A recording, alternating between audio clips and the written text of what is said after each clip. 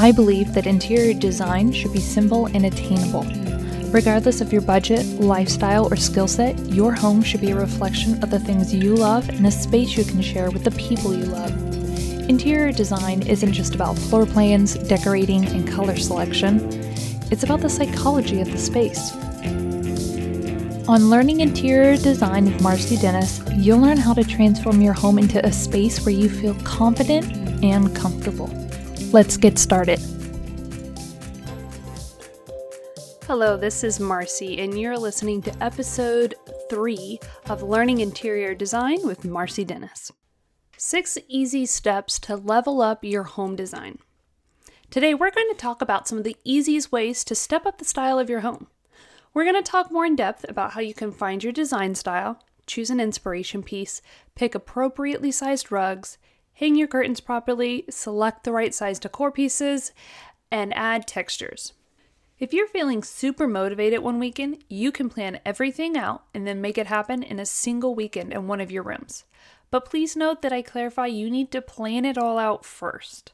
You need to feel confident and comfortable in your space, and in order to do that, you must plan ahead and make sure you love what you're going to do. I'll give you some tips later about how you can get a visual of how everything goes together to ensure what you've chosen blends well and doesn't clash. Another reason you want to plan ahead is that in doing so, you'll create a more sustainable design. Now, in the last episode, we talked about what sustainable design is. This is actually another side to it. This kind of sustainable design means one that is well thought out and put together in such a way that you won't feel the need to change it for years to come, thus making it more sustainable because you're buying less and continuing to use what you have for years. You can also take your time to do all of these steps. It doesn't have to be done in one weekend. In fact, I encourage you don't. It simply depends on your budget and time frame. Most people want everything done in one fell swoop so they don't have to sit in the tension of an unfinished space. Heck, that's definitely my preference. But I recognize the beauty that comes in that tension. It gives you space to dwell on what you truly need and want. It allows you to avoid impulsive and wasteful buys that you regret soon after bringing the item home. It allows you to work through problems in your head or plan with what you have first to make sure you're shopping your home before buying anything new to you. It's beautiful to sit in the tension and see what comes to you as over time you assess your space and think analytically about what needs to happen and the best way to go about it for you and your family. Remember, you're not the only one affected by changing a space, unless you live completely alone.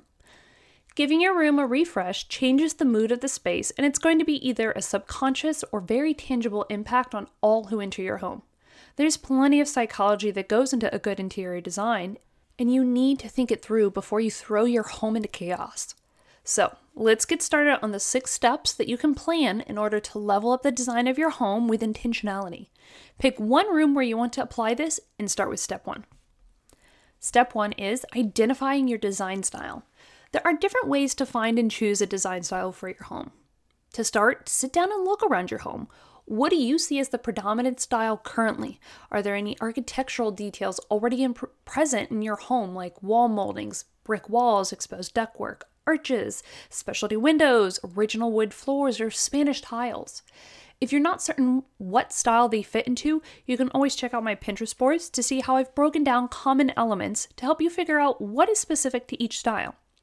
If your home doesn't really have anything that stands out style-wise, then you get to work with a blank slate and make it what you want it to be. I am a huge fan of using Pinterest for inspiration, as well as a highly useful resource for containing my visual ideas. So if you're working with a blank slate, the best places that you can start are Pinterest, with your favorite HGTV homes, or your favorite home style magazines. Look through everything you have saved already and see what you've been drawn to. Notice the key elements that stick out and are consistent across all of these images that you were really drawn to. Narrow in on what style those fall into. In future episodes, we'll dive more into the different styles and their key characteristics. For now, whatever your style is, you should be able to find it without too much trouble. And if you can't seem to figure out what all of your interests are speaking to, then I recommend trying out a design style quiz.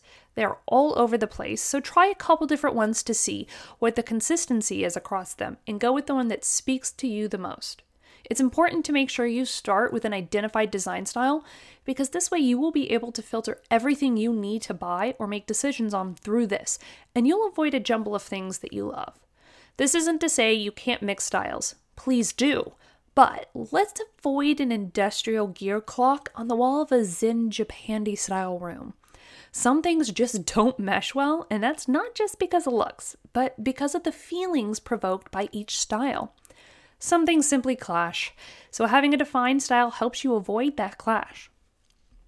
Now, number 2, choose an inspiration piece to set a beautiful color palette. Once you know your style, you need a statement piece which will have at least 3 or more colors in it, even if you're going for a monochromatic color palette. If you're going for monochromatic, then you need an inspiration piece that has different shades of the colors you want to use. So what qualifies as an inspiration piece? Well, to begin with, it's got to be something that's large enough that people will be able to see it from anywhere within the room. Think of it like a focal point. This could be a very large painting, maybe it could be your rug or your curtains, maybe it's even your couch or some accent chairs that have a lot of color in it. Once you have that selected, you can define your color palette. You don't have to use every single color that you find in the piece of art or furniture, but you definitely want to use the major colors that are at play in it. For example, in my bedroom, what I'm using as my color palette is actually my large desk mat. My desk for work sits in the corner of my bedroom and is very subtle, but I am in love with the desk mat that I got for it. It's a watercolor style splotches of bold colors. It's got a nice rust red, a terracotta orange, a soft blush pink, and a deep royal blue with a soft white background. I intend to use blue as my main color, rust red a little bit less, the white as my neutral, and the orange will be more of an accent. I'm not sure I'm going to use the pink very much because it's really not my color. And it's okay to not use every single color found in your inspiration piece, especially if you've got the whole rainbow of it all. Now, how do you know how much of a color to use in your space? Well, you've probably heard of the 60-30-10 rule. It's where you use 60% as your main color, 30% is your less often seen color, and 10% is really your accent. In addition, there's usually a neutral color that you have as a background or balancing to the colors that you're using in the rest of the room. For me, the deep blue is going to be my main color as I have bed sheets and my bedspread that have blue on it, and I plan to paint my headboard wall that deep blue as well. Heck, even my stapler is the same shade. Now, I'm going to use the rust red as my 30% shade. I plan to get a secondary set of sheets that are this color red, and I would love to have a throw pillow or blanket that are in the same shade. My 10% is the terracotta orange that you can see in a couple of pots I have for plants in my room, and that suffices for an accent color. Usually your accent is a singular pillow or singular throw blanket, or it's a couple decor pieces. You really don't want to use it much more than that. My neutral is the white that is on the 3 other walls that I have in my bedroom. Usually, your 60% is going to be whatever color you have on all of your walls. But since I'm focusing on my focal point of the headboard wall and my bed, and that takes up so much of what you see when you walk in, I feel confident calling that my 60%. A quick tip if you want to keep your colors monochromatic. You can use, say, just blue, since it's a common favorite color. You can use it in varying shades and hues throughout the room. So don't do the same shade for everything. That becomes too much of the same thing and it feels like a wash, or your room will feel bland, and we don't want that. What you want is to add depth by changing up the shades, and that will certainly level up your design style. If you want to keep the same color palette throughout your entire house, what I really recommend is every time you go into a new room that either has a doorway or a drastic separation from space to space, you want to switch which colors are your 60%, 30%, and 10%. Whatever your color palette is, if you love those colors, keep using them throughout your whole house. Just change how much you use in each room, and that again gives you a more elevated and cohesive design style. So, number 3, pick the area rugs that are the right size. The purpose of an area rug is to add pattern, color, texture, and warmth to any space. The first question you need to ask is, does my space need a rug for any of these reasons? If it's a living or sitting room, then 100% yes. If it's a kid's bedroom, I say yes because it's easier to clean a rug and replace it than your carpet. If it's a master bedroom, you can easily add a rug, which helps the space feel cozier, and who doesn't want more of that in your bedroom? If it's a dining room, That's a personal preference. For me, in my life, I am absolutely not going to have a rug. I have 2 toddlers, and it would be a waste of time and money to have a rug under my table. Maybe one day when I can trust there won't be constant spills of food and beverage, I'll reconsider it. But for now, no way. It can certainly add pattern, warmth, and comfort to the space if you don't have little ones or pets to ruin it. The kitchen is another place where it's personal preference. We actually have a rug in our kitchen because I don't like a bunch of mats in there that get grimy and need to be washed by hand. I prefer to do a quick vacuum or throw it in the washing machine when it gets dirty. Since it's mostly my husband and I making messes in the kitchen, it's less frequent and more contained than when the kids eat at the table, so I consider it manageable.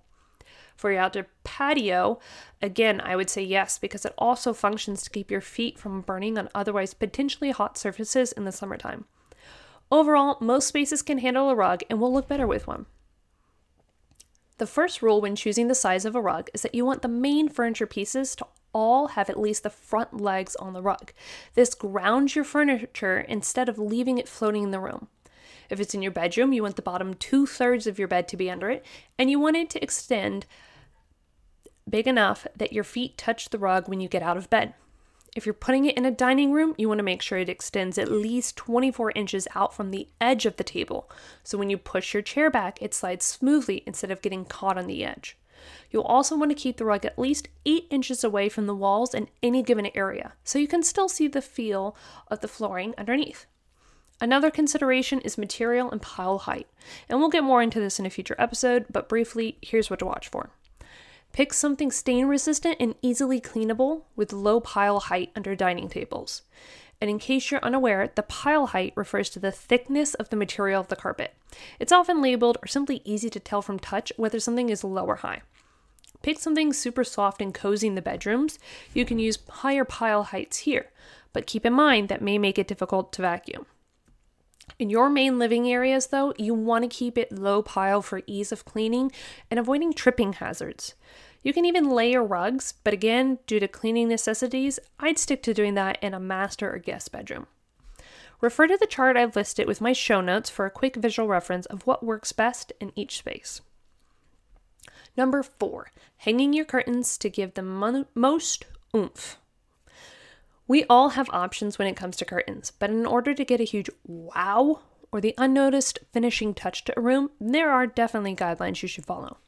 For starters, you're going to want to hang the curtain rods a minimum of 4 to 6 inches above the window frame, or for more dramatics, hang it 2 to 3 inches below the ceiling or the crown. This easily adds height to your room. You want to get a rod that is wide enough you have room to fully open your curtains and see the panels only touch the outside window frame, not cover the window. That blocks your natural light, which lightens the mood and adds desirable warmth to your space. This usually means extending the rod about 6 inches or more past the window frame. And I know it's cheaper to buy shorter curtain panels, but please be careful with this because if a curtain is too short, it looks like your window is wearing high waters. It may be coming back in style for jeans, but it is not working for windows. You want the curtains to lightly touch the ground by 1 or 2 inches, or for a more romantic look, you can let them hang 6 to 8 inches longer than the rod to floor measurement. So most houses with the 8-foot ceilings, you're gonna want a 96-inch panel. You'll also want to make sure the curtain rod itself is at least 1 inch diameter, so it doesn't look flimsy and bend with the weight of the curtains. You can have fun with finial options since those are always interchangeable at the end of the rod, but once again, check your style first before you buy something that'll stand out like a sore thumb. Check out the visuals in my show notes again for proper curtain placements. Number 5, bigger decor pieces are better. In this case, less is more. Instead of buying more tiny tchotchkes that clutter a space and collect a lot of dust, buy one large piece to fill the space appropriately. You often only want clusters of 3, 5, or 7, depending on how large a space you're working with. Odd numbers work best because you can create a triangle with them, and that's the most visually appealing form to work with. This is not to dissuade you from creating a gallery wall if that makes your heart sing. Let's just be mindful of what goes up there. There are a million ways to do it right and not as many ways to do it wrong, so you're probably going to be okay if you stuck to your styles and color palette. Now, let's talk about some specific places where bigger is better. The large wall over your couch is a great starting place. It can be for a gallery wall or a large piece of art, maybe 3 smaller paintings that create one large cohesive image. On a mantle, you'll want one large mirror or painting, and then you can fill in the space with a few smaller items. Make sure you vary the heights when you do this though. Above or next to your desk is a great place to put a large piece of art that you find inspiring when sitting in its presence. Over a headboard could be another place to put a large piece of art or pictures. When you pick something larger with a lot of style, it's going to always have a more positive impact than 100 cute little pieces that you have collecting dust all over the space that need to get moved every season. Let's do as one of my favorite stylists, Mike Willen-Smith, suggests, and create more style with less stuff. And lastly, number 6, add textures where you can. Having numerous textures is a great way to add depth, warmth, and good design to any space. When you can, you want to have at least 3 to 5 different materials in any given room, plus a plant. Adding greenery to literally any room adds life and can have various health benefits in addition to generally lifting people's moods when they see them, so never leave out the greenery. You can have a leather chair, a velvet sofa, a knit throw blanket, a cotton curtain, a wood coffee table, a glass lampstand, a polypropylene rug, cork coasters, a plastic tray, a ceramic pot with some greenery, and a marble decor piece all in one room. There is so much variety happening that your eyes love to wander over everything and take in the depth and variety to be seen there. Certain styles have different materials that are more common, like jute rugs are common in coastal and Japandi styles, but not in modern or traditional. So make sure to do your research before making any purchases to ensure you're on track with your chosen style for each room. Now that you know how to level up a design in your home, I want to quickly mention a couple ways that you can visualize your space ahead of time. There's a classic collage of magazine cutouts and printed pictures. You can create boards on Pinterest, one for each room that you plan to redesign. You can use programs like Canva to take digital pictures and put them together in a space, like the one I've got listed in my show notes. I did this one for a friend who dreams of having a Parisian luxe apartment, and she loved it. Now, when she moves, she can use this mood board to help her make purchases and color decisions so she stays on track for her dream room. Never underestimate the power of a mood board to help someone visualize your end goal. Happy dreaming, friends. Thanks for listening. If you loved this episode, please leave a rating and a review. This helps me reach other homeowners who have a busy life yet want a beautifully functional home. If you have a topic request or would like to contact me, simply email me at marcyd@dennisdesignedinteriors.com. I can't wait to hear from you.